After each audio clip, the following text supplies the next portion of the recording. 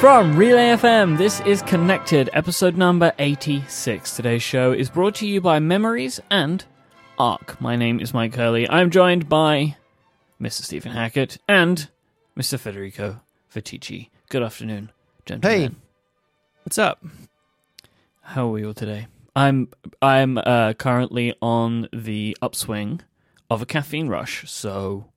Oh, you call that caffeine? Come on. What? Come on, then. Give it to me. Come on. All right. I made myself an iced latte using an AeroPress. I'm going to put a picture in the show notes of the setup that I had going on. You see, all those words are unnecessary. You should have just made coffee. Not a nice latte with... What does it even mean? Well, what is coffee to you, then? You just straight from the source? Espresso. Yes. Right, so, but you're having an espresso, aren't you? It's a different thing. You use too many words for a beverage, Mike. This is like, so later we're going to talk about pizza, right? And in the pizza scenario... Oh my God. In the pizza scenario, lots of people agree with you, right? And they're like, pineapple is crazy and all that stuff. But I feel like, you can't go around dissing the AeroPress, I'm afraid. You're going to get nerd rage. No, I know. But I feel like I have a very strong... team of fellow Italians who, are very, very much in line with my thinking. So, my country is behind me, Mike. I don't doubt that at all. That sounds vaguely threatening, Federico. There are many people, wink, wink, in Italy, wink, wink, who won't be happy with what you've just said. You better... It's nice coffee you got there. It'd be a shame if you lost it. Okay, so I just don't know how we turned into the podcast about pizzas and coffee, but I like it. I like it. So sounds good to me. We'll see what it takes us. That is how it goes. But before we get to pizza, we do have some of a follow-up to address. Yes, we do. And as keeper of the follow-up, I will guide us through it, whatever may come our way. We spoke about the iMac last week. Actually, I spoke about the iMac last wewe because... I threw some thoughts in. You threw some in. Federico just went and got a cup of coffee. So we talked about the iMac, and we had some interesting follow-up about the name. And basically, this email sort of outlined a world in which Apple would unify their naming. So they would drop the I, basically. So it'd be Mac, Mac Mini, Mac Pro, MacBook, blah, blah, blah, blah. My feeling on this is that I like the symmetry, and... I could see a world where Apple would like the symmetry, but iMac has been a brand since 1998, and I really think that back in like the early 2000s, the I prefix really stuck out more, right? You had the iBook, you had iLife. It was sort of more of a meme, and now at least the way I look at it is I look at the word iMac as just one word. I don't really view the I as a prefix to anything anymore. And I think that it's aged better than Mac OS X has aged as a name, as a branding thing. But we'll see, I guess. What do you guys think? So the I is gone, right? Like they don't use it anymore. Apple have pushed the I away, and they've basically replaced it with Apple, like the Apple logo. Right. Apple TV and Apple Watch, etc. I do see a world in the not too distant future, I think maybe within 5 years or so, that they start dropping the I from product names and just rename things. I understand that, I've said this before. I remember saying this once before on the show, and you two got really aggressively upset at me. I think that at some point they will just call the phone the Apple phone, but it needs some kind of shift. I just don't think the I will continue, and I think something that Apple have always hated is all of the products that are called I something, and other people can't call their thing Apple something because of all the trademarks that they have. Like, you just wouldn't be able to do that. So that's where I think that they're going to go, but I still think we're multiple years away from that. But Apple phone is so terrible.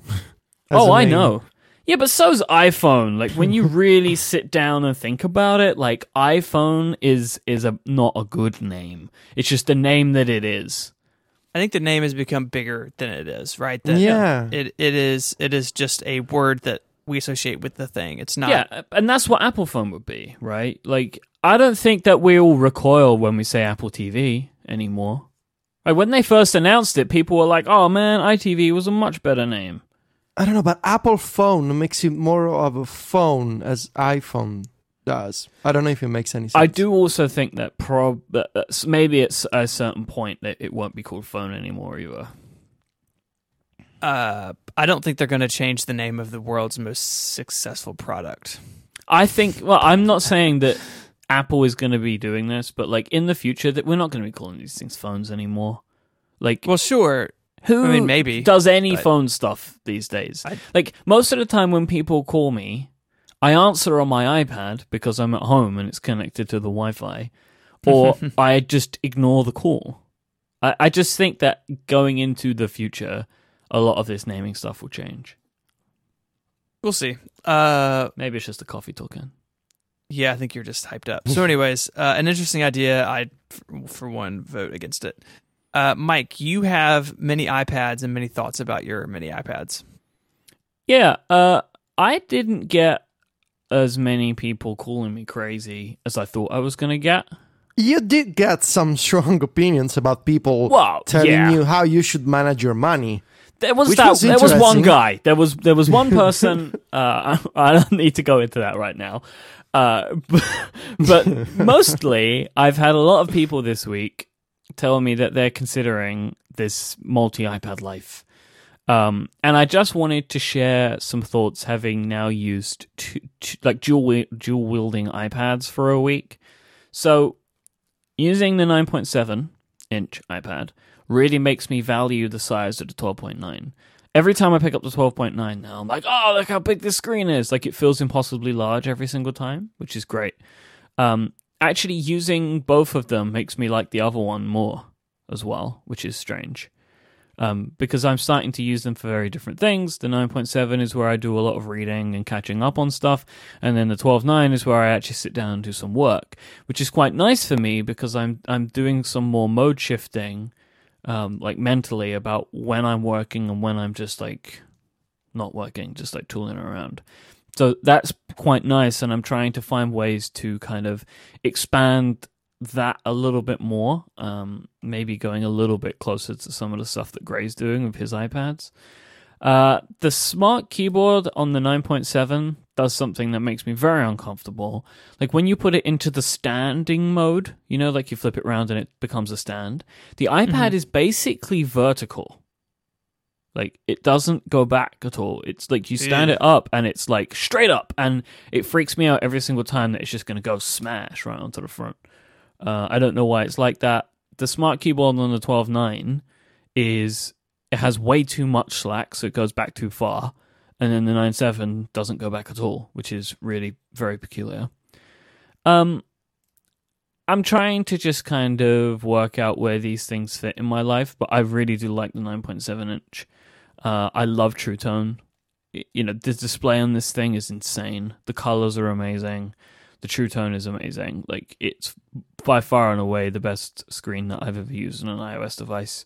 Can you explain that to me, Mike? Because I've seen so many people talking about the display, and it's just slightly adjusting colors. Is that really a big deal? So there is an increase in the color gamut, right? And there are certain things where I look at them, like, for example, every time I look at my home screen, it's like I've never seen a home screen look like that before. There's just something about the screen where it's like, this just looks amazing. All of the icons look better. My wallpaper looks better. You look at it and you just get this sense of like, there is something different here and I'm not sure what it is. And it's the increase of color that it has. Like there was this thing that Jason was telling me that he spoke to someone at Apple about, where there is an American sports team that has an orange jersey. I can't even remember the name of them. But the color of the jersey that it is, if you look at it on any other iPad other than the 9.7, you see it, but it's not the correct color. Only the 9.7-inch iPad can show the correct color of that jersey because of the type of orange that it is. Which is just a funny thing. And that sort of stuff I don't think is too important to so many people, like how many colors the thing can produce. But what I'm finding for me is that I'm seeing a result which is a screen that looks nicer than any other screen that I've used.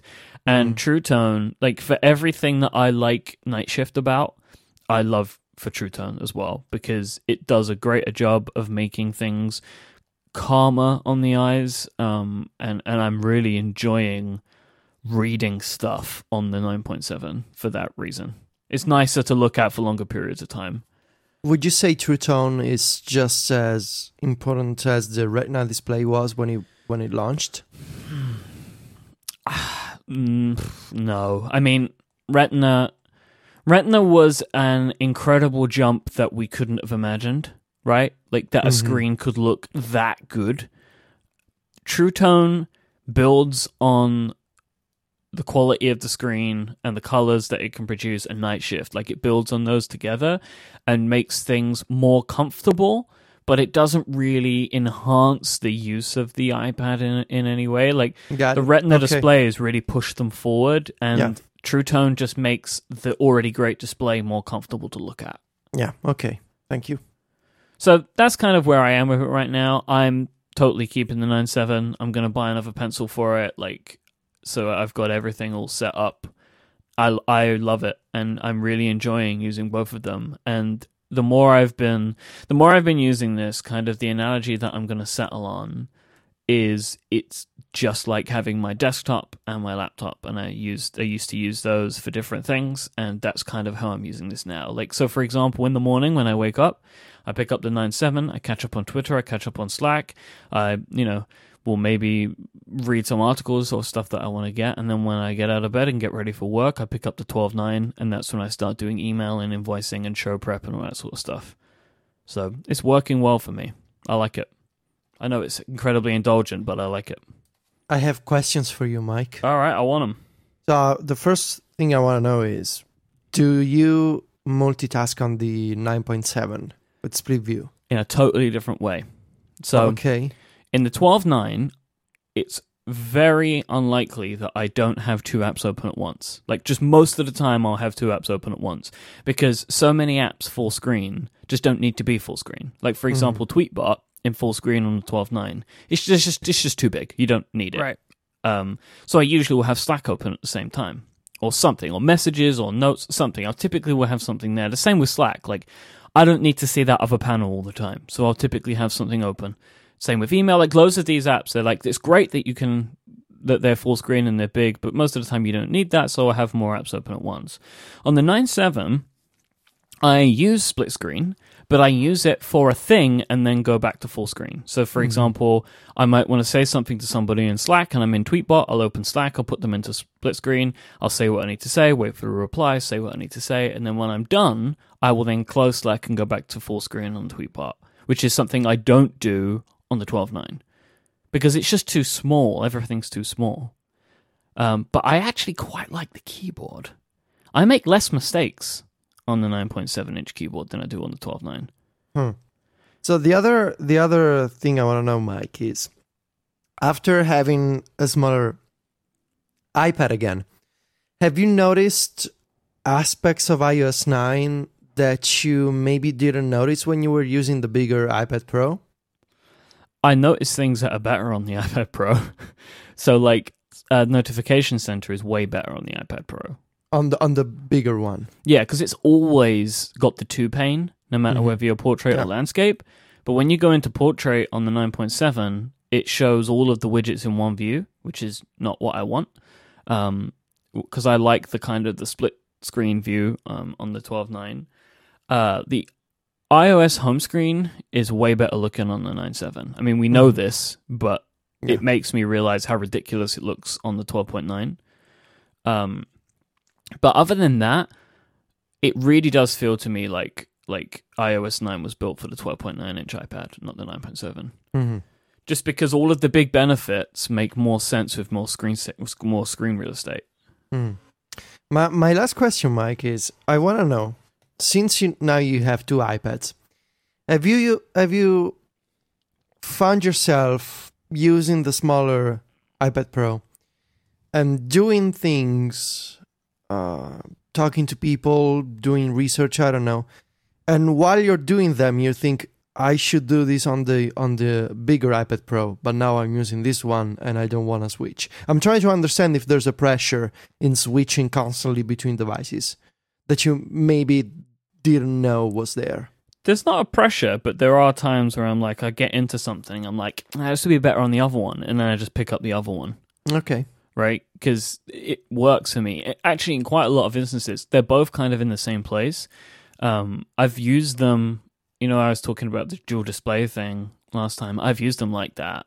So like I'm working on something and I have both of them there so I can look at two different things that I need to look at, or three things or four things that I need to look at once. I've used them for that, which is good. But I get what you're saying. I don't feel pressure, but there are times where I'm like, I'm just going to switch from one to the other, and then I will just switch from one to the other. Mm-hmm. And that's working out. That's working out fine, in all honesty. Like I'm kind of okay with the way that is fitting for me. There's one other little thing that I wanted to mention, which is something that I'm still trying to work on, but I haven't fixed this yet. Is managing the iPads. What do you mean? Like we're going to talk about Telegram in a bit, right? And I installed Telegram on one of my iPads, and then was later on thinking about, I'm waiting on a reply and it's not coming through here. It's because I didn't have it installed on the other one.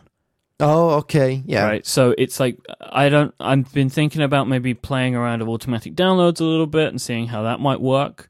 But it's just, I'm noticing that I'm having to maintain them. And I don't know if that's going to be a problem long term, because I'm still in that like setup mode. Like I set up the 9.7 from fresh.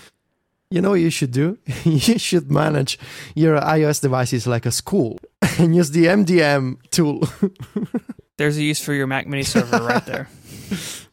Because I suggested this to Gray once and he wasn't interested. But I mean, we've had Bushel as a sponsor of the show before, and this is what they do.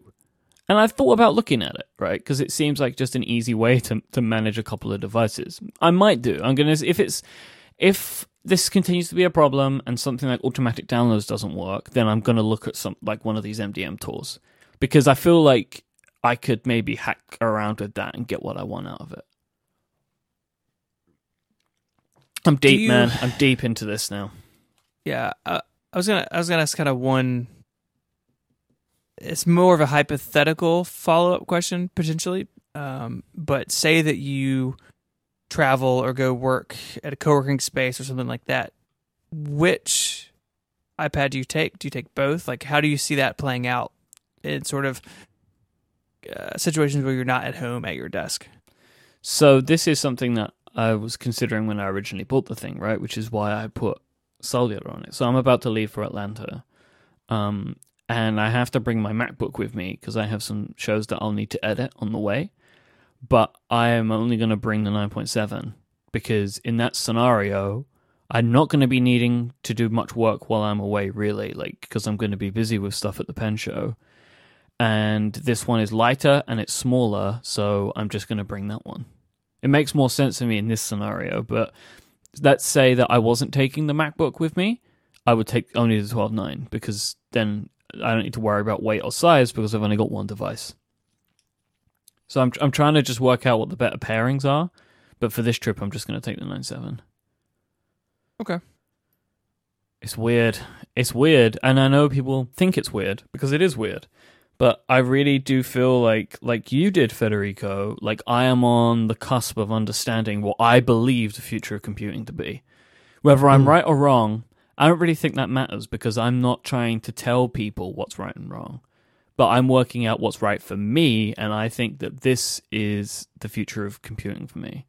Don't you dare, Mike. I know. Find something that works for you and share it online. Too late. Buy all the iPads. You should have big disclaimers. This is my personal opinion, you know.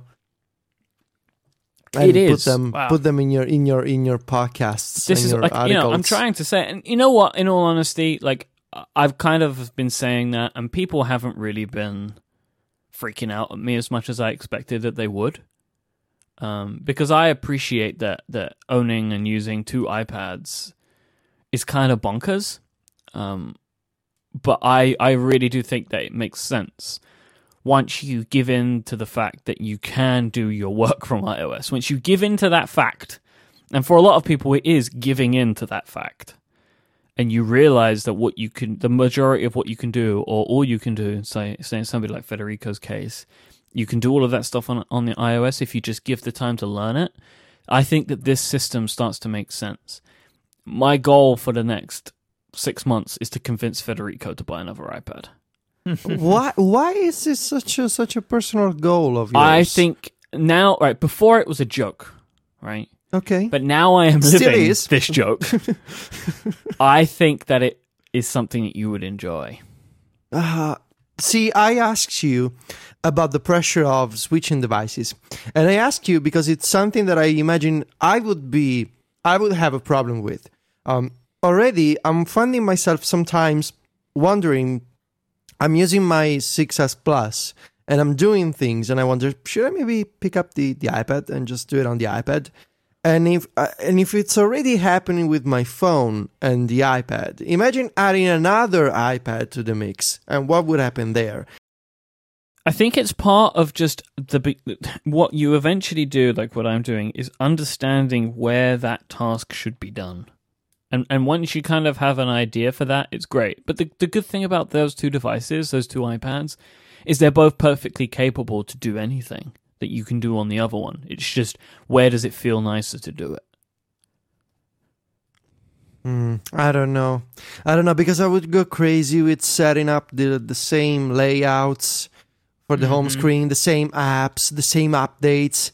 I would really have a problem there, Mike. Like I would be, I don't know. So this is my thing, right? I'm now going to try and solve this problem. Right, so I'm going to try and find a way that this works, this management of these multiple devices. That's why I'm giving myself 6 months, because I still have to work out what is the right way to go around this, because I think that you would benefit from this because of how much you move around, for example. So So what happens in 6 months? So you gave yourself 6 months for the iPad, or to convince me? To convince you.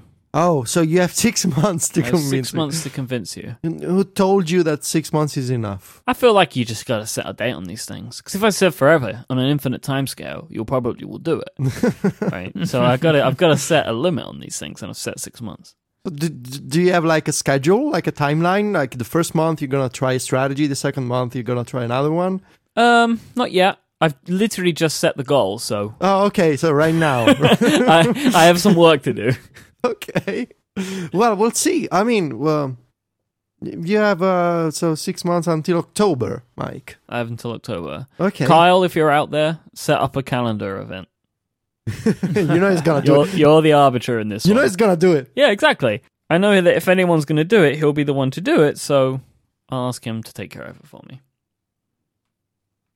This week's episode is brought to you by Memories. Everybody that listens to this show, I expect, will remember when the Everpix flashback feature went away. We all loved that. You know, if you go back to the prompt days, we used to talk about Everpix and we used to fawn over the flashbacks that we used to receive. And then Everpix went away and Picture Life kind of took that feature and ran with it. And now Picture Life, I don't think people like it so much, and there are a bunch of other systems and services that try to do this. But now you have an app called Memories for iOS, which gives you that feature for iCloud Photo Library. It will show you all of the photos that you've taken on the same date as the day that you're looking, grouped together by years, so you're able to travel back in time and revisit old photos that you might otherwise not ever see again. I think a lot of people listening to this show have settled on iCloud Photo Library as their method for storing their photos because it's built into all of our devices, and I think we're all pretty convinced that Apple's going to keep doing this. We're not worried that they're going to explode into a puff of smoke like Everpix did. So this is why something like Memories is a good option. You'll get a notification each day to tell you how many memories you have that day and quickly see them in a lovely Today View widget as well if you just want to get that quick boost of nice photos. If you want to see past photos from another date, you simply select the date in their date picker, swipe up to down as well to see memories for a different date. It's all very beautifully presented. Memories makes it easy to then share these photos, and if you've come across photos you'd rather forget, it's easy to remove them too. You can check it out and learn more at memories.land/connected. They have one of those cool URLs, memories.land/connected. Thank you so much to Memories for their support of this very program. All right, so we've spoken about my ridiculous buying habits, so let's talk about Stephen's ridiculous hoarding habits. How many iMacs do you own now? Because it looks like in the last week there has been some serious progression on this. There has been some serious progression. So I was actually pulling up the note during your ad read. Let's see. So I think since last time we spoke, a Tangerine and a Ruby showed up. I have a Blueberry on the way, and I have a Graphite as well, but it's got some weird like visual issues that I'm trying to work through. So I don't know if that one's going to stick or not. But so I'm getting close. So all I have left is a Bondi Blue, a Snow, and a Blue Dalmatian, which I'm actually picking up this weekend. So really, just Bondi Blue and Snow then? Yeah. I mean, as far as I know, the Blue Dalmatian is all settled up. So, well, because the Graphite one, I mean, they don't need to really work, do they? Well, no, and in fact, the Ruby doesn't have a power supply inside, but the Graphite had some. The person I got this from is finding this out as they listen to the show. So sorry. It had some Apple stickers on the side that I was able to get off, but it discolored the plastic pretty badly. So, I mean, the idea is that I want all these visually to be in good shape. So the Graphite may end up getting swapped out. Although I have somebody in my inbox who I think has a Graphite. So yeah, I mean, I'm at the end, basically. I'm very close to the end. I feel like Bondi Blue was one of the really popular colors. Why is this one proving so hard to find? Well, so Bondi Blue is interesting. Again, asterisk, interesting to me. Bondi Blue was the first iMac. And when they went to 5 colors, they replaced Bondi Blue with Blueberry, which unless they're side by side, you can't, like in pictures, you can't tell the difference. But side by side, Blueberry is slightly different. And so it looks like if you're just perusing eBay, it looks like there's a lot of Bondi Blues. But in reality, it's only that first generation machine that was only for sale for like 7 months or something. And so, I don't know how many people like jumped on the first iMac G3. Like, I can't find sales figures anywhere. So part of me thinks that maybe it was like the first MacBook Air of like, it was the future, right? Like you got rid of my ADB ports and I have USB and there's no floppy drive. And so my impression of someone who was around during this time, Jason, could enlighten me, it'd be great. But my thought is the Bondi Blue didn't do very well, or for some reason, like in searching for these things, it's been harder to find than I expected. So I don't know. Like I said last time, a lot of people have the later ones of Graphite, Snow, Indigo. Those have been easier. So I don't know. It's I've discovered all sorts of interesting little things here, and like I said last time, I've heard from a lot of people sharing their stories of like their first Macs, and a lot of people's first Macs were their an iMac G3, and I've gotten even more emails sort of in that vein this week of people saying, hey, I've got this this iMac and I would give it to you, but it's the one that I use in school and it's important to me, but I want to share photos of it with you or share my story, and so that's been really fun to hear about that sort of stuff. I mean, it was a computer that made an impact on a lot of people. Just this weekend, I moved them into my office because there was a lot of iMacs to have in my house. And someone up here in the building even remarked that she remembered using them in school. And it was like the first computer she used in school, and she's a Mac user now. And so even just like hauling them in from my car into the office, there's been a little chance for people to like share their story with it. So that's fun, and I hope to capitalize that in the video projects of that this is a machine that a lot of people remember fondly. You know what would be kind of cool to perform some kind of ritual? Once you have all of the iMacs, you put them on the ground, on the floor, you form a circle, and you put a person in the middle, like a PC user, and then you convert them to the Mac operating system.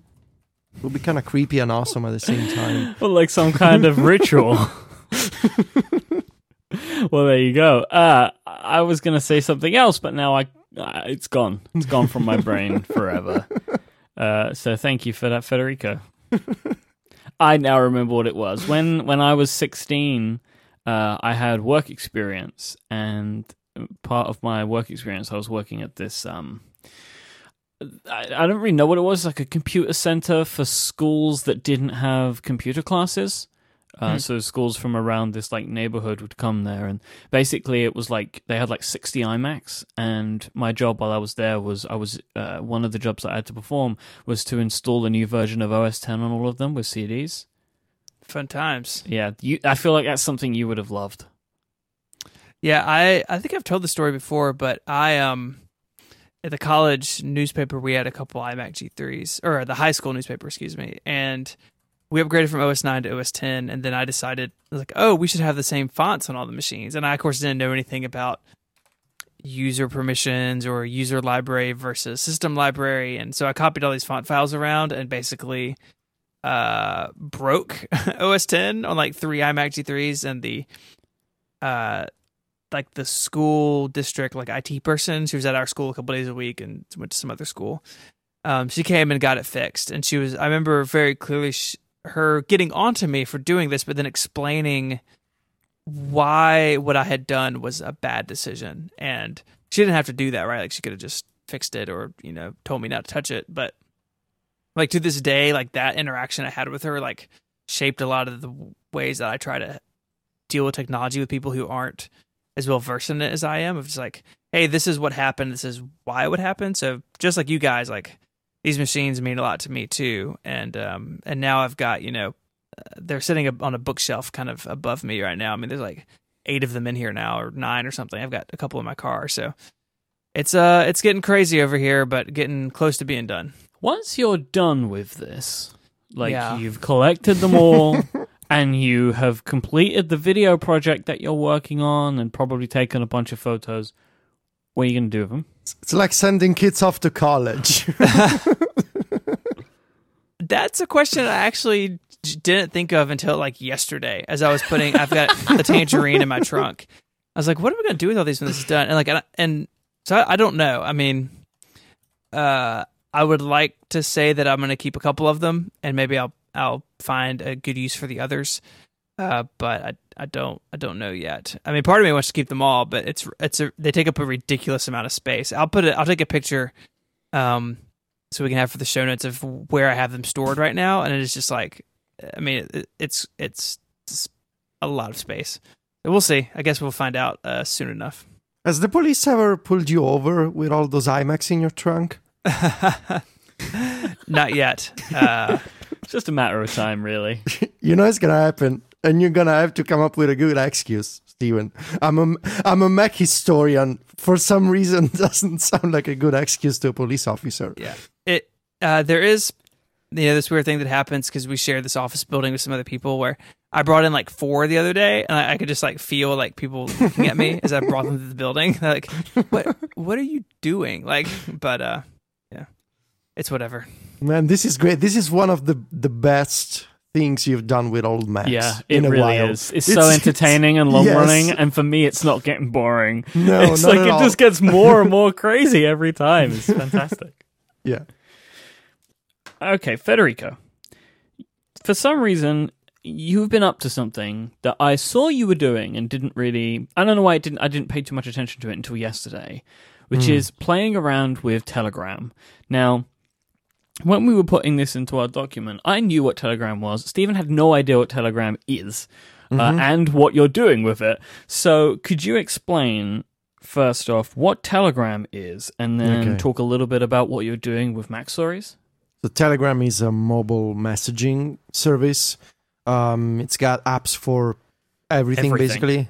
It's like WhatsApp, right? If you're in Europe or elsewhere, you know what it is. It started out as an alternative to WhatsApp, really. It was made in Russia with a focus on privacy and security. One of the most distinctive features back in the day was encryption. You could have end-to-end encrypted conversations with your friends. You could have secret chats which self-destruct after a while, kind of like Snapchat, really. Now, of course, WhatsApp has a bunch of similar encryption features, but Telegram really is available on every platform. So it's on the iPhone, the iPad, Apple Watch, Mac, Android. I'm pretty sure there's a web app somewhere. It's really well done, really well polished, and they move fast. So they ship updates every few weeks. There's a major feature update. The design is very polished. It's fast. It's free, and it's kind of fun because you can. There's excellent support for inline, like in conversations, inline previews. So you can share GIFs, you can share stickers, you can install stickers from other people on the internet. You can play videos inline, like YouTube videos, right into the app. It's really fun, really polished, fast, secure. I've been meaning to.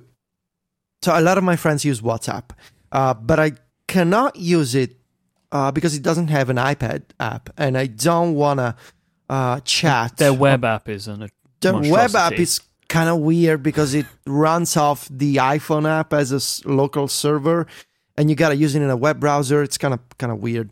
So I wanted to use something like WhatsApp, like person-to-person conversations or group conversations without having to invite a person every time to my Slack account.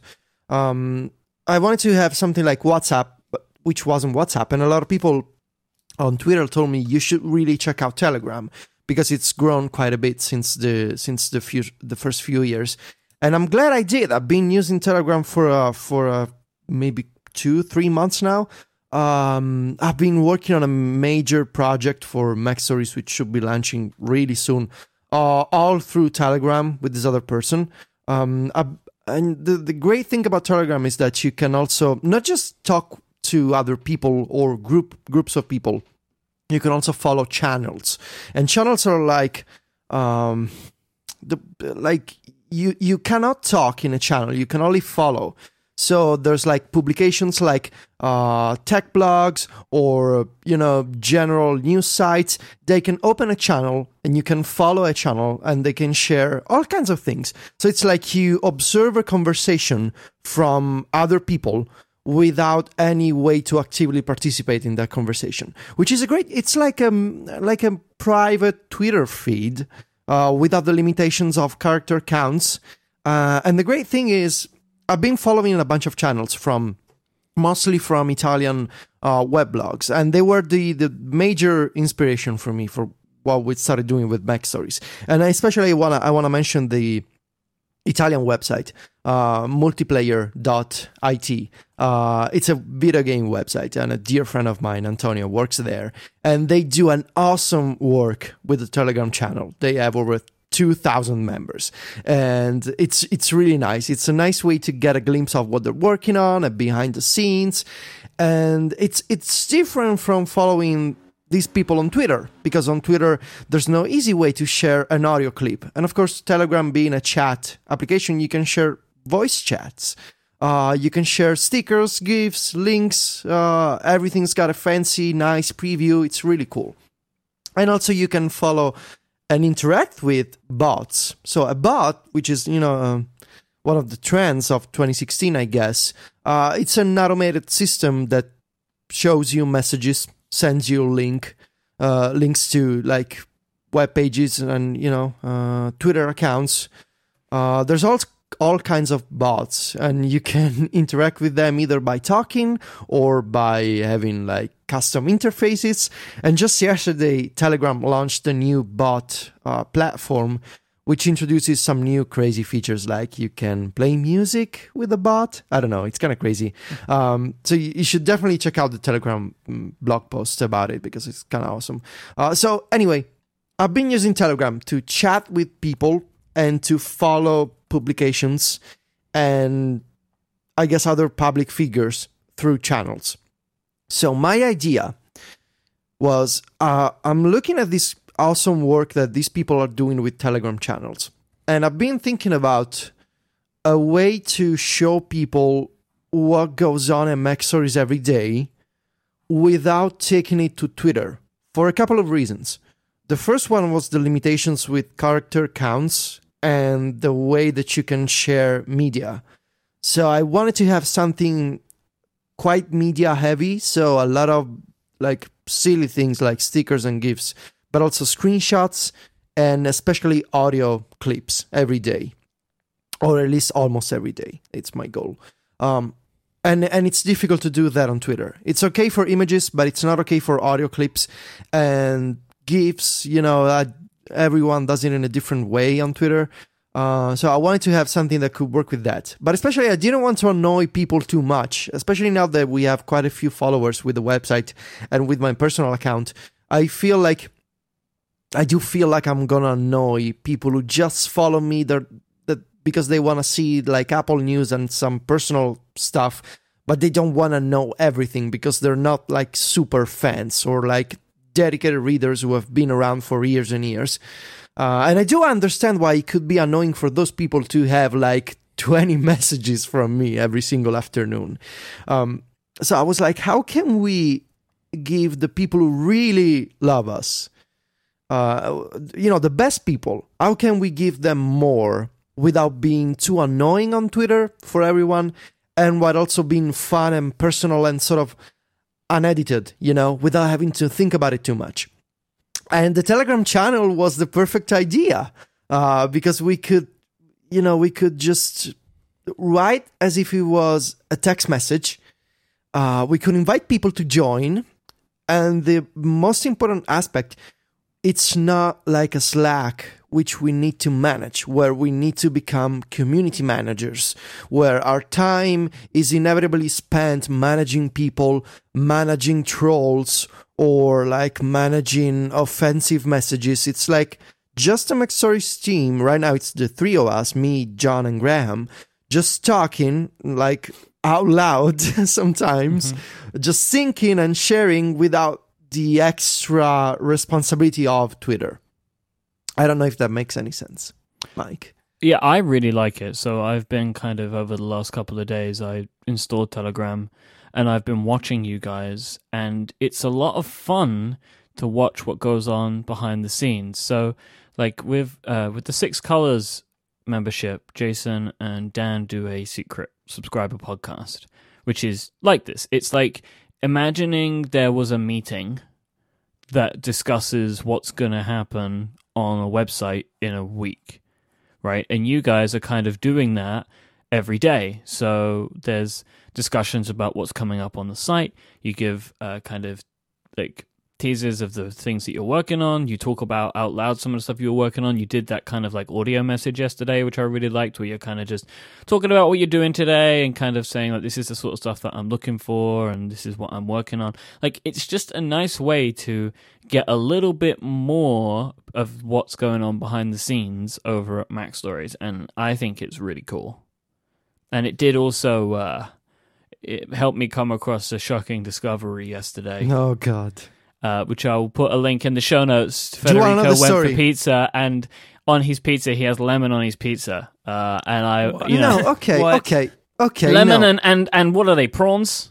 Yeah. Oh, why? Okay, so let me explain. So yesterday all things pizza, everyone.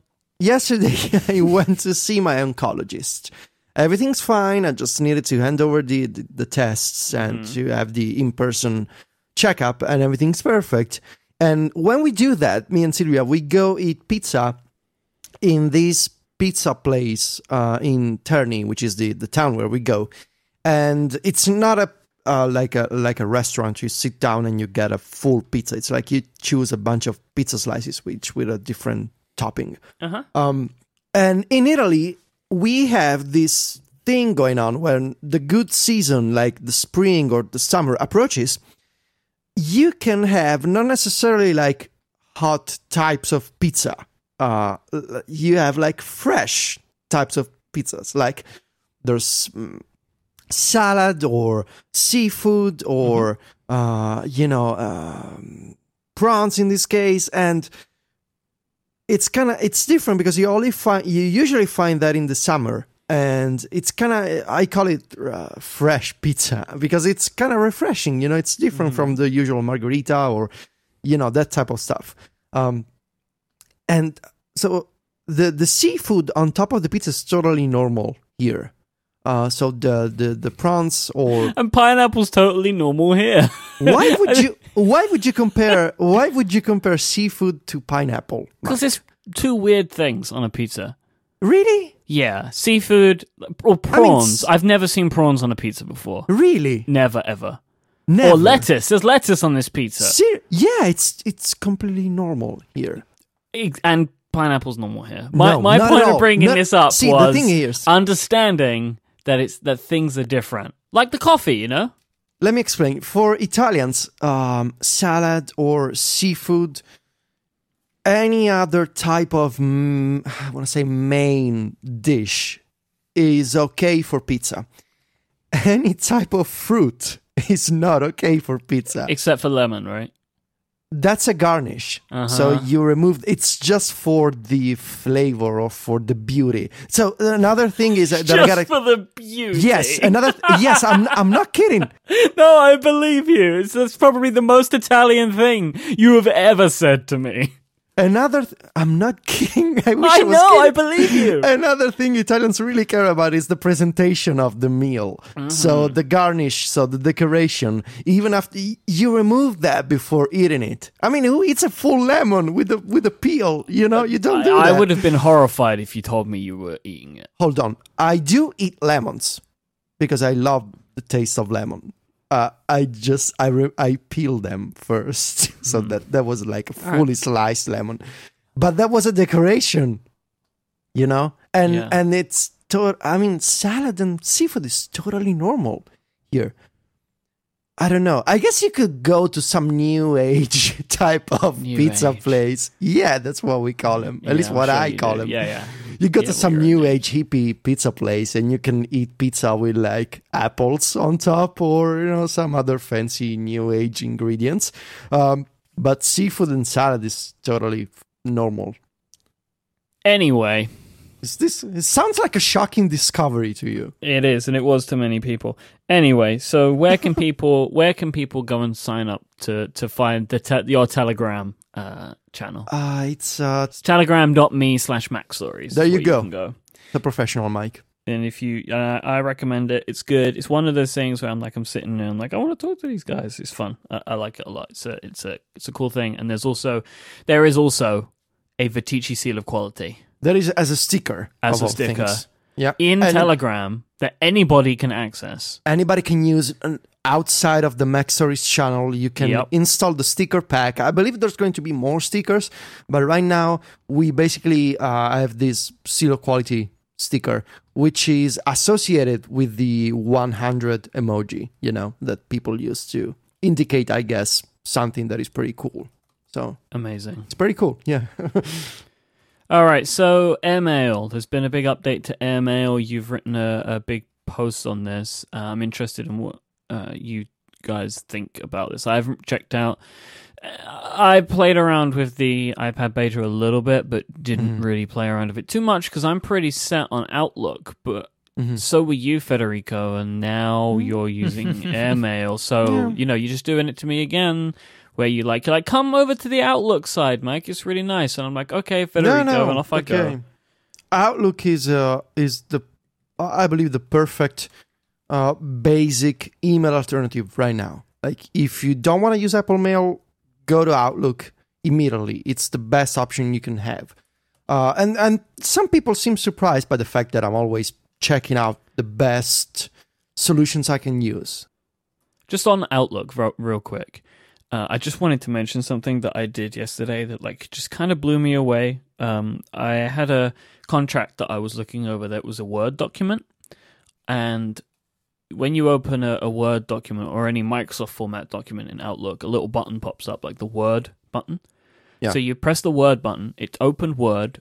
I could edit it only on my 9.7-inch iPad because any screen over 10 inches needs a 365 subscription to edit a document. Whatever, that's the weird Microsoft stuff interrupting the good Microsoft stuff. So I did it on the 9.7-inch iPad, and I edited the document, and I pressed a little back button expecting to go back to the document's view of Word. But instead, what I did was I went back to Outlook, and the document that I've been working on had been saved as an attachment in a reply to the original email. And I was like, oh, wow, that's good integration. That's nice. That's Anyway. nice. So before I talk about airmail, I just saw someone in the chat room ask a very important question, which is, how do you say pineapple in Italian? Okay. And the answer might blow you away. Do you want to know what we call the pineapple? Please tell me. We call it ananas. Ananas, like bananas without a B. Yes, but with the accent in a different place. Interesting. Ananas on the last A. Wait, what do you call bananas? Banana. Okay. So in English, pineapple is closer to apple, but in Italian, it's closer to banana. Yeah. Neither's right, because pineapple is neither like a banana or an apple. But It's more like a pine, really. It's like a big pine. I guess English is more correct. I don't know. It's like a big pine cone. I think it's probably where it comes from. Yeah. Anyway, I was saying about email clients. Some people seem surprised on Twitter that I'm moving between email clients. And I thought it was pretty clear that when it comes to task managers, I've found my sort of safe haven with to-do, but email clients were still in flux. Just because I haven't found, the perfect one for me. One of the problems with email clients, and it can be a similar problem with task managers when you compare it to something like a Twitter app, is it's a real pain to switch email apps. Especially if you have more than 2 accounts, it's just a pain, right? Signing in to everything, it's like, it takes forever. It's not fun. The reason why I'm using Airmail on every device now is that it's got the features that I need that other apps don't have. It's very simple. It's got to-do integration, and new in this version, it's also on the iPad, so I can use it everywhere. And for me, one of the most important features is I can create saved searches. So I've always been a fan of smart folders on the Mac. I always need to access messages from either some people or with a specific subject, or send to an address by another specific address. And the only way to do that is to use saved searches. And Airmail now lets me do that. And they sync with iCloud, so it's not like I need to recreate them every time. And at this point, Airmail is the best email client for me. I perfectly understand why other people are happy with Outlook, which is excellent. Let me tell you, it's a fantastic app. But it's just, I feel like Airmail is a little more geeky, maybe a more in line with what I like. One of the issues with Airmail is that it's still not perfectly polished. It's got still some visual bugs, some odd behaviors here and there. I'm pretty sure Steven has found them too.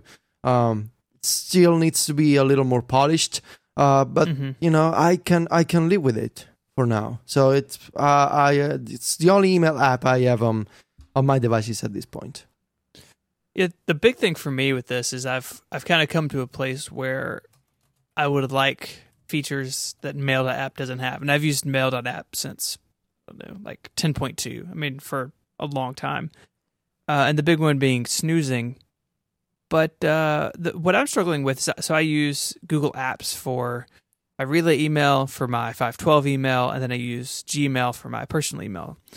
And what I've always struggled with Gmail setup is the all mail folder. So if you're in Gmail on the web, you can just search for anything and it finds it, because it's actually storing everything, not only in your labels, but also in your all mail folder. So in my Relay account, for instance, I've got a folder for Connected and a folder for Liftoff, and I keep things. The feedback email gets filtered to there automatically.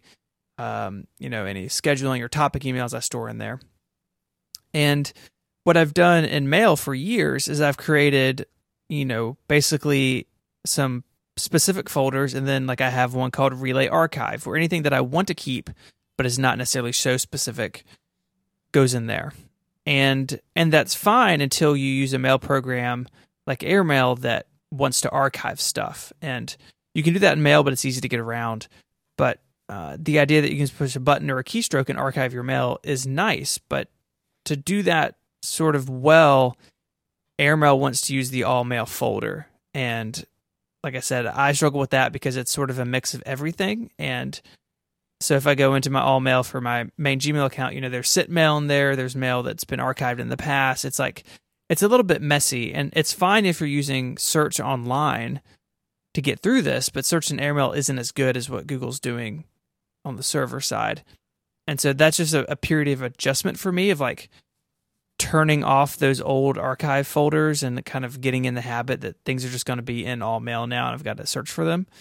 But I think I'll get there because I like the features of Airmail. Like you said, it's a little weird in places, especially on the Mac. There's some pretty rough edges in places, but it's really nice on the iPhone and it's pretty good on the iPad. So I'm kind of jumping in with both feet, changing the way my email works a little bit. If I go back to mail.app, I guess I'll figure that out. But for now, at least, I'm pretty happy with it. So, Stephen, wouldn't labels do what you need?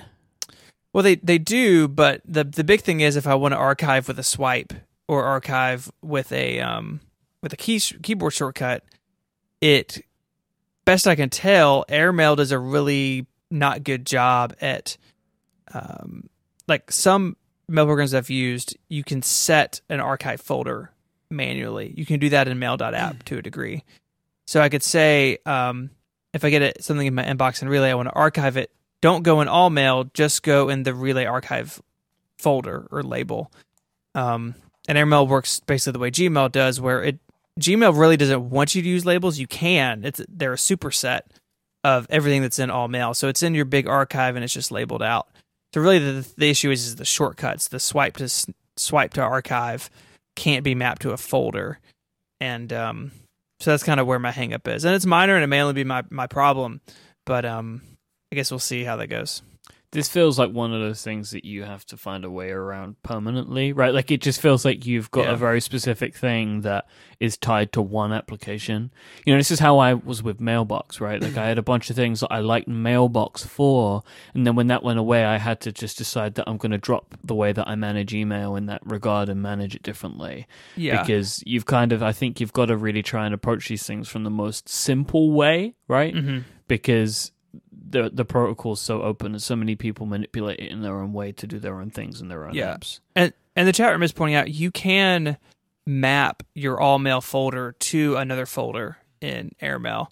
What I have come across is that works great on iOS, but the Mac app won't respect where the message is supposed to go. And so if I told my Relay account to say, hey, don't use all mail, use Relay archive, and if I swipe over to archive, it goes to the right folder, but if I do it on the Mac, it doesn't. It just disappears into all mail. So that may be that it's a bug in Airmail for the Mac, but I am coming around to kind of realizing that, especially as Gmail moves further away from like standard IMAP, and they've said they're going to be doing their own thing more and more, that it's probably time to get on board with how Gmail does things. It's just a learning curve for me because I've done it my own way for such a long time. Now, saying about the Mac app is an interesting point. I mean, I noticed this when I was using the Airmail iPhone app as well. When that originally came out, it felt like there were a lot of features that weren't in parity between all the versions. Mm-hmm. Now, I'm assuming, Stephen, that have you used the Airmail Mac app any? Yeah, I've got it open right now. So, I mean, because I assume that Federico's not using it. Is that still the case? I mean, are the apps still doing things that are kind of different to each other, or are they starting to align that more? They're starting to align more. Like if you go into settings on iOS and the Mac, for the most part, things are the same. When the iOS beta started, they were crazy different, and they've been bringing them closer together. There are definitely things about Airmail on the Mac that don't feel native to OS X. Like, not that it's a Flash app or anything, but like some of its UI paradigms and the way some things work just doesn't feel quite right on the Mac. But I do think that all in all, they are definitely closer than they were. And from being on the iOS beta, at least, this is a company that is making big, like, leaps and bounds and progress in short amount of time. And I tried Airmail when it first came out, like a couple years ago, and Airmail 2 on the Mac is drastically better. And so I have faith that even though this is a, it's not a Microsoft, right? It's a smaller company, that they're going to be able to get this right and move forward pretty quickly. So, Federico, when you originally reviewed Airmail, I think the way that you kind of left it was this app has got some room to grow, but there are bugs in it which mean I don't want anything to do with it, basically. Mm-hmm. What's changed? Well, the most problematic bugs got fixed. Like, in the first version of Airmail, I was getting some crazy stuff, like not being able to send messages or quoting the wrong part of a message sometimes, problems with signatures. Now I'm not getting those like showstoppers anymore. It's just sometimes like a transition in the interface gets stuck, or like there's a scrolling problem, but nothing major that compromises the way that I can manage or send email. So there's a lot of bug fixes since version 1.0. And the only thing left is, I guess, a little more polish, for the animations, for the way that you can select text. But it's minor issues compared to what it used to be in the first version. Okay. Last thing that I'm interested about on this is read receipts. Now, I know in the past that you've been a little bit uncomfortable about read receipts. I still am. I don't like them. So, how do you feel about them being in Airmail? You still don't think they're a good thing? And why do you think they're a bad thing? I don't think it's a good idea, because it fundamentally changes the social behavior of email. By turning, and this is something that I cover in last night's review. Those types of features, turning email into something like messaging, it alters the very nature of email. And by having the ability to see if someone has read your message, at least for me, it increases the pressure, the social pressure, in having to, one, feel bad about knowing that the other person knows I've read their message, but I'm not replying to it. And the second is now I feel obligated to send a reply.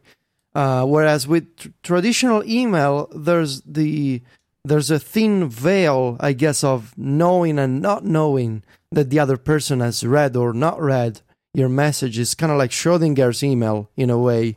Once you send an email, it's both read or not read, usually. But the thing that make email read receipts different is you still don't know, though. What? So you as the recipient of the email don't know that a read receipt has been added to that email. Oh, that's even worse. No, but I mean, so like the pressure that you're feeling doesn't exist because you don't know.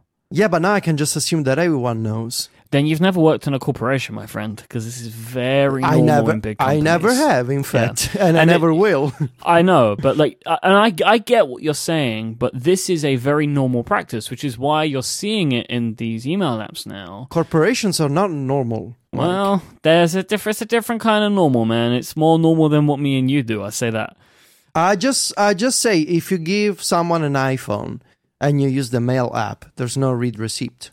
And I struggle to see Apple adding read receipts anytime soon. I wonder if it's different with Exchange support. I don't know if it is. Might be. I guess I've grown up thinking that email is this thing that you just write a letter to someone and you send it out, and whatever happens next, nobody knows. And whereas, in messages and like WhatsApp and these other messaging services, it's more, it's more personal, maybe it's more direct, it's faster, and there's people just know that there's the ability to track the status of a message. With email, it's just weird, and now I feel like the Airmail team doesn't particularly like it much. It's off by default. Of course, there's a bunch of options to select whether you want it to be always on or to be asked every time. I just feel like it's maybe this is gonna sound completely wrong to people, but to me it seems a little desperate to want to know when someone has read your message.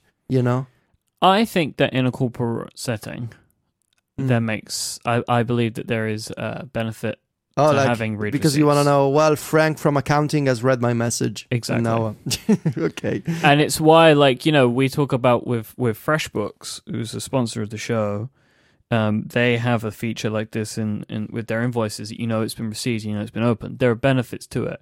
But I actually do agree with you in that outside of a setting where there is an explicit business relationship, read receipts can get a little bit weird. Because there isn't a consistency to it. Mm-hmm. When you work within a corporate email system, you understand that inside of that email system, something like read receipts might occur, right?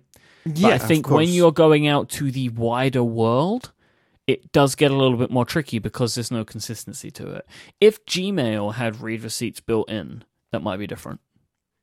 Yeah, because you grew up thinking that it's possible, and it's just strange to apply what makes sense in a corporate environment to other people, and especially for me, for the website, it becomes I feel bad about not having time for everyone, and I struggle with this a lot because if I feel so lucky to do what I do, and like. At a very personal level, I wish I had the time to reply to every single tweet, to reply to every single email, to reply to every single message that I get from people. And I feel so bad because those people, they spend their actual time writing you an email or writing you a tweet. I mean, nobody's telling them to follow me. Nobody's telling them to send me a message.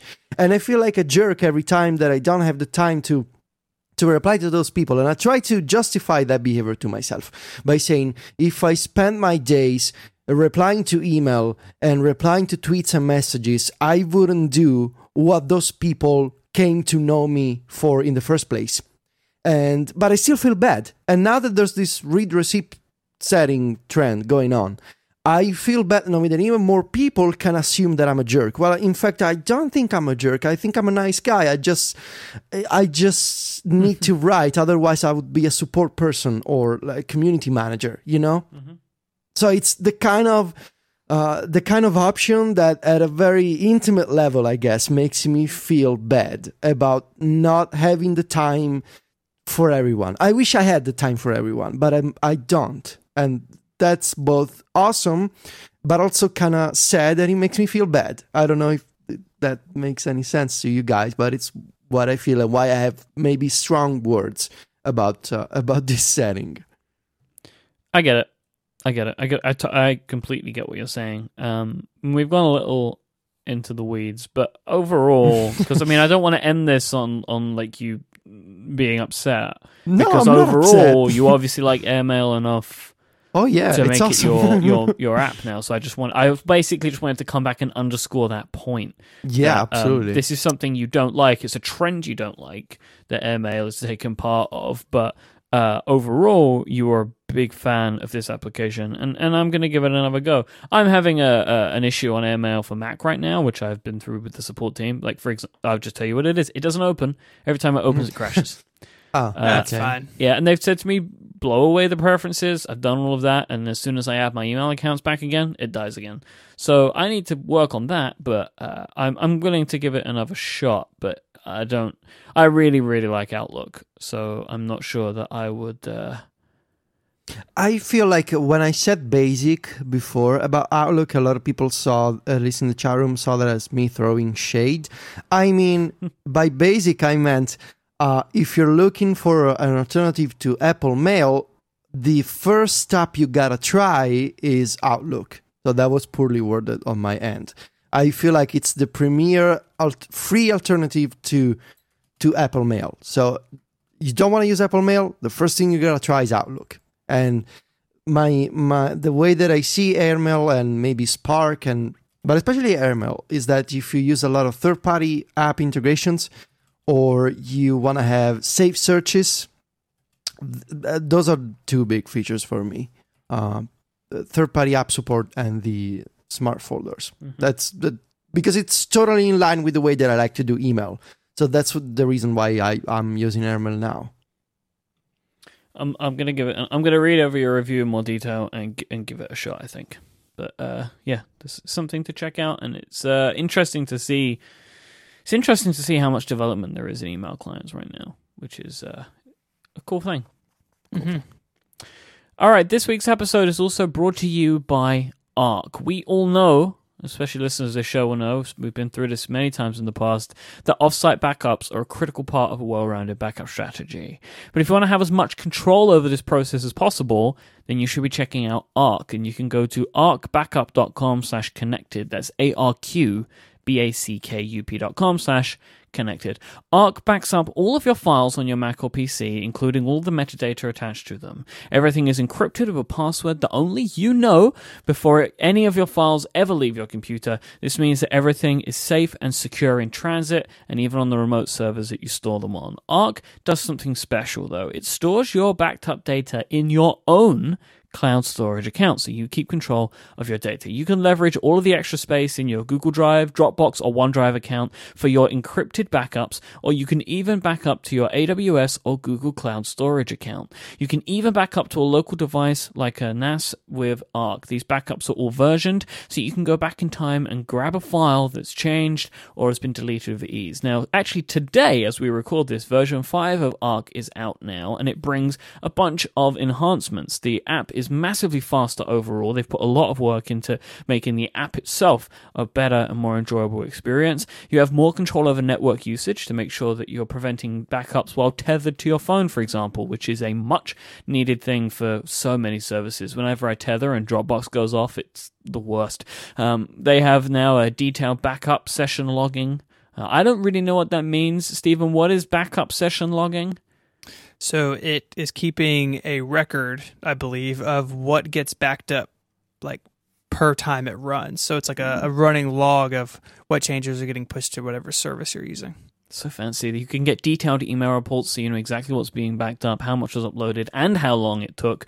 You get the ability to run scripts before or after a backup, and with auto-updating and a whole host of other small improvements, there has never been a better time to try out Arc. Visit arcbackup.com/connected now to learn more and try it out for free. Thank you so much to Arc, again that's ARQ, for sponsoring this week's episode.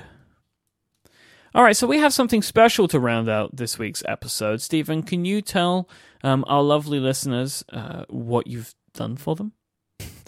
You bet. So the Henry Ford Museum is a museum here in the United States that really focuses on innovation. And so obviously the Henry Ford name is associated with cars, and they do have a car collection. But the Henry Ford also has things like, other types of inventions, a lot of things with early phones, early cameras, and, relevant to this show and my interest, early computers.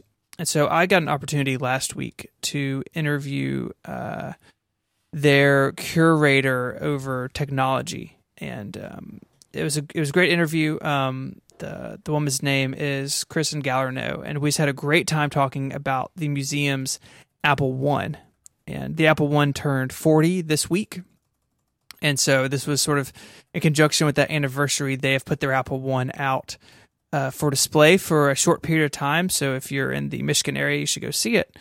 But she and I sat down and talked for about 15 minutes about the Apple I, about why it's an important computer, and really how Apple sparked off the personal computer revolution, really.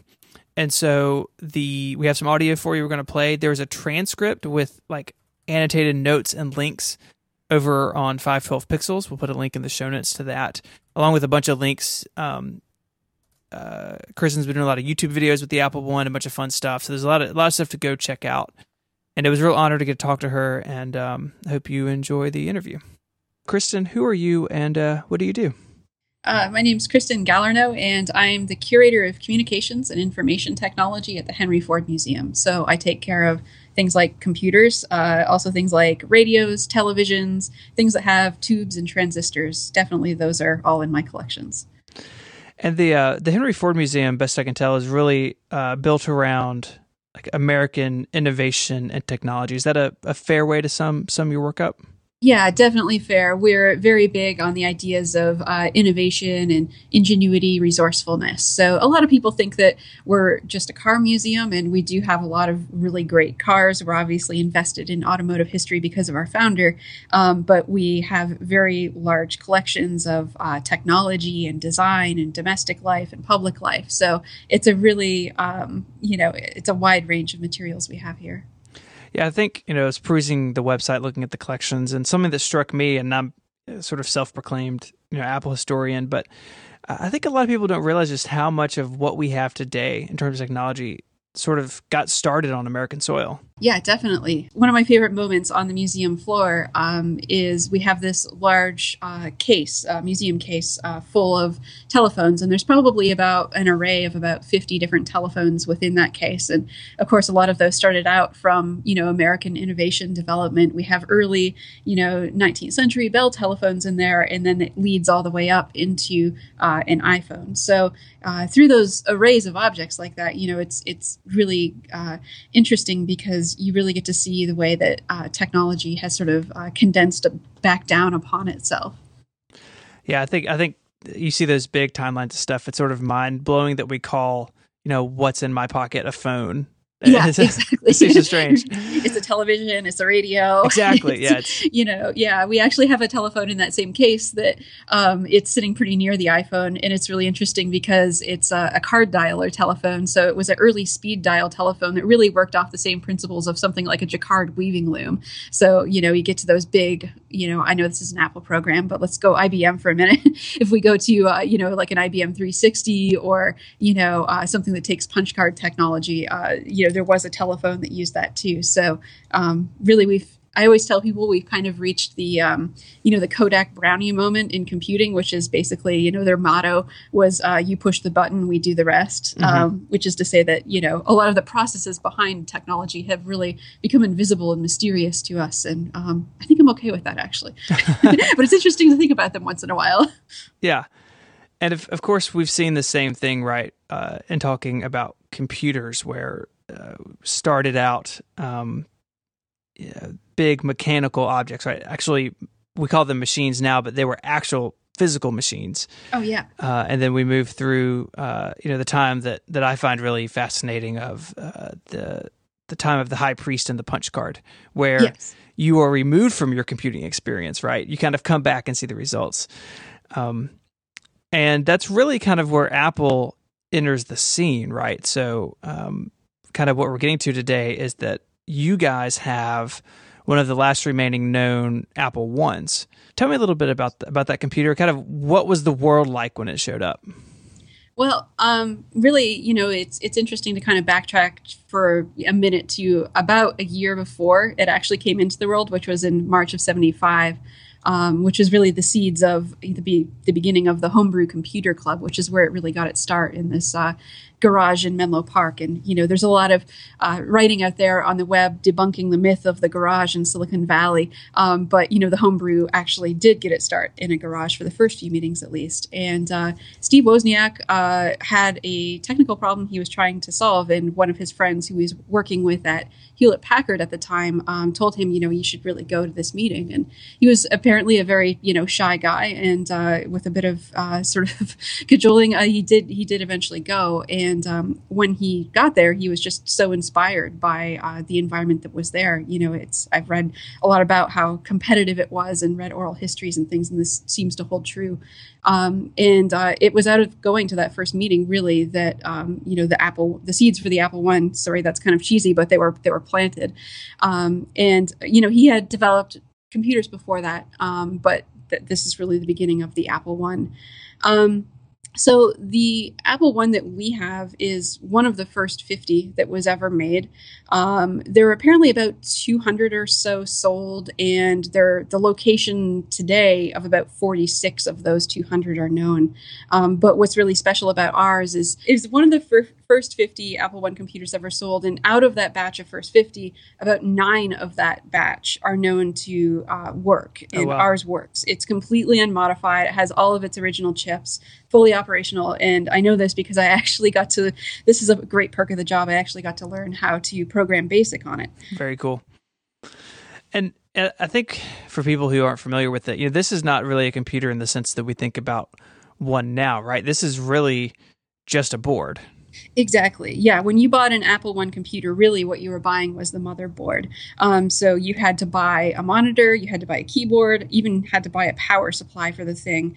And the first few Apple Ones that were sold, those actually didn't even come with a tape drive interface. And the benefit of this tape drive interface was that you didn't actually have to type in the basic program from scratch. You could load it in from memory off of this tape, because you couldn't just flick this thing on and then, just interact with it or play a video game or whatever. It was a very bare bones thing. And, there is a funny story about Paul Terrell, who was the owner of the Byte Shop where these computers were first sold.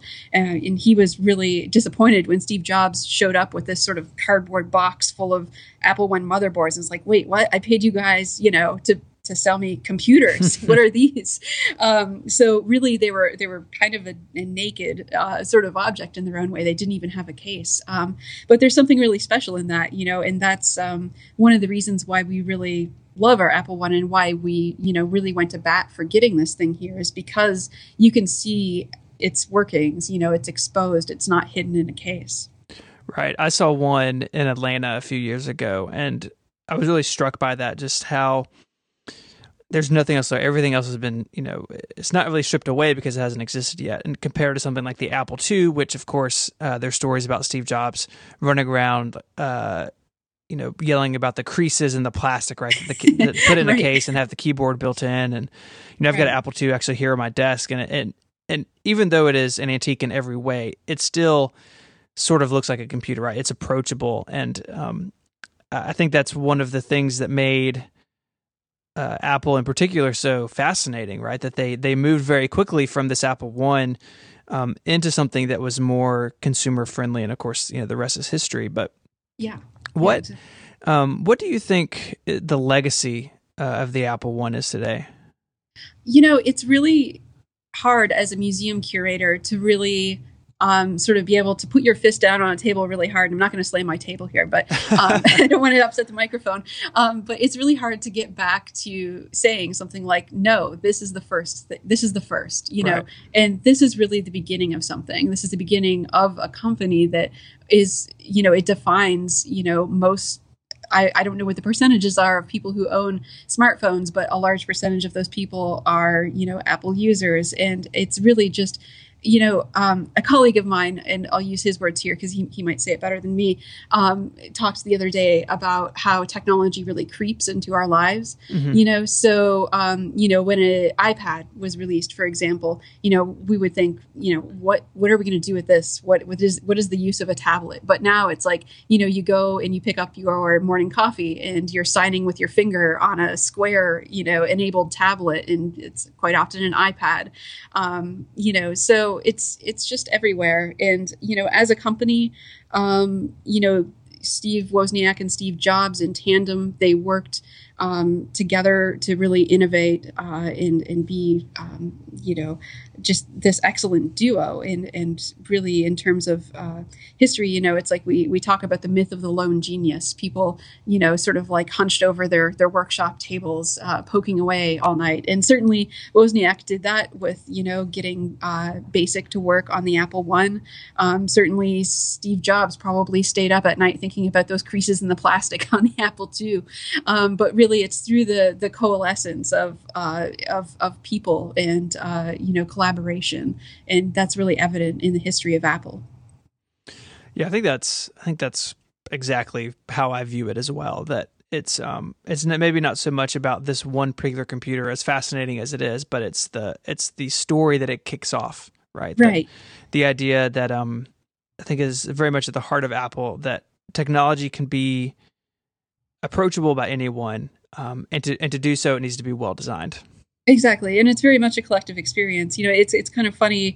The original logo for Apple, if you've ever looked at it, you can search this on the internet. It's sort of this very old school sort of pen and ink drawing of Newton sitting under an apple tree. And the quote that sort of runs around that image is, "A mind forever voyaging through strange seas of thought alone," which is a Wordsworth quote. And it's interesting because, we think of, using the internet, the way that we use the internet or the technology is sort of cutting us off from the world, but it also has this very connected sort of approach, which sounds very simplistic, but that's the power of this, and the Apple One is sort of very much rooted in that history. Absolutely. So what are the plans for y'all's Apple One? So it's going to be out temporarily on view from April 11th until the end of the month. So that's April 30th. After that time, it will go away for a while. We really wanted to get it out to celebrate the 40th anniversary of the Apple One, which is April 11th. And then over the next few years, we've actually been building out a large communications information technology exhibit that will open sometime around 2019. So it's a ways off. But there are other ways for people to sort of learn about the Apple One, even though it's not on the museum floor. We do a lot of things on our television show. And, I'm always writing blogs when it's appropriate and sort of posting videos and things like this. So, but it will be on the floor permanently eventually. Very cool. I know just preparing for this and talking today, I've learned a lot about it. So we'll have all those links for people to go check out. And I guess thanks so much for your time today. Yeah, no problem. So I listened to the interview yesterday, Stephen, and the first reaction that I had, I mean, it's a very awesome interview, but the first thing I thought was, sounds like a pretty awesome job, and it feels like a type of career you should pursue in the future, maybe.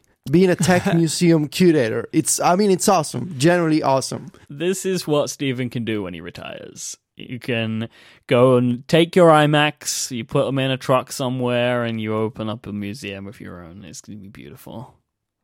Yeah, it was a lot of fun to talk to Kristen. I mean, she and I really hit it off, and she's super passionate about not only the Apple One, but I think you can hear it in the interview, just the way that technology has evolved and the importance of understanding where we come from. And so I was super pumped to do it, super honored that they asked me, and I hope that people enjoyed it. So thank you to Kristen and the Henry Ford Museum. The first step towards your future career, Stephen. It all started with an interview. That brings us to the end of this week's episode. Again, thank you to Kristen Galliner and the Henry Ford Museum for giving their time for this week's show. We really hope that you enjoyed that. Thank you, Stephen, for making that happen as well. We have links in our show notes to everything we've spoken about today over at relay.fm/connected/86.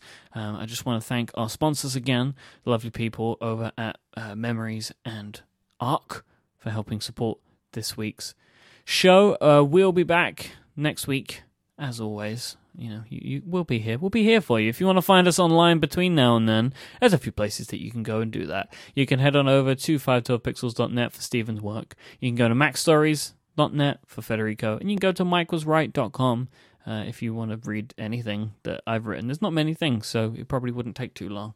You can find us all on Twitter as well. Stephen is at ISMH, Federico is at Viticci, VITICCI, and I am at iMike, IMYKE. We'll be back next time. Thank you so much for listening. Until then, say goodbye, guys. Arrivederci. Adios.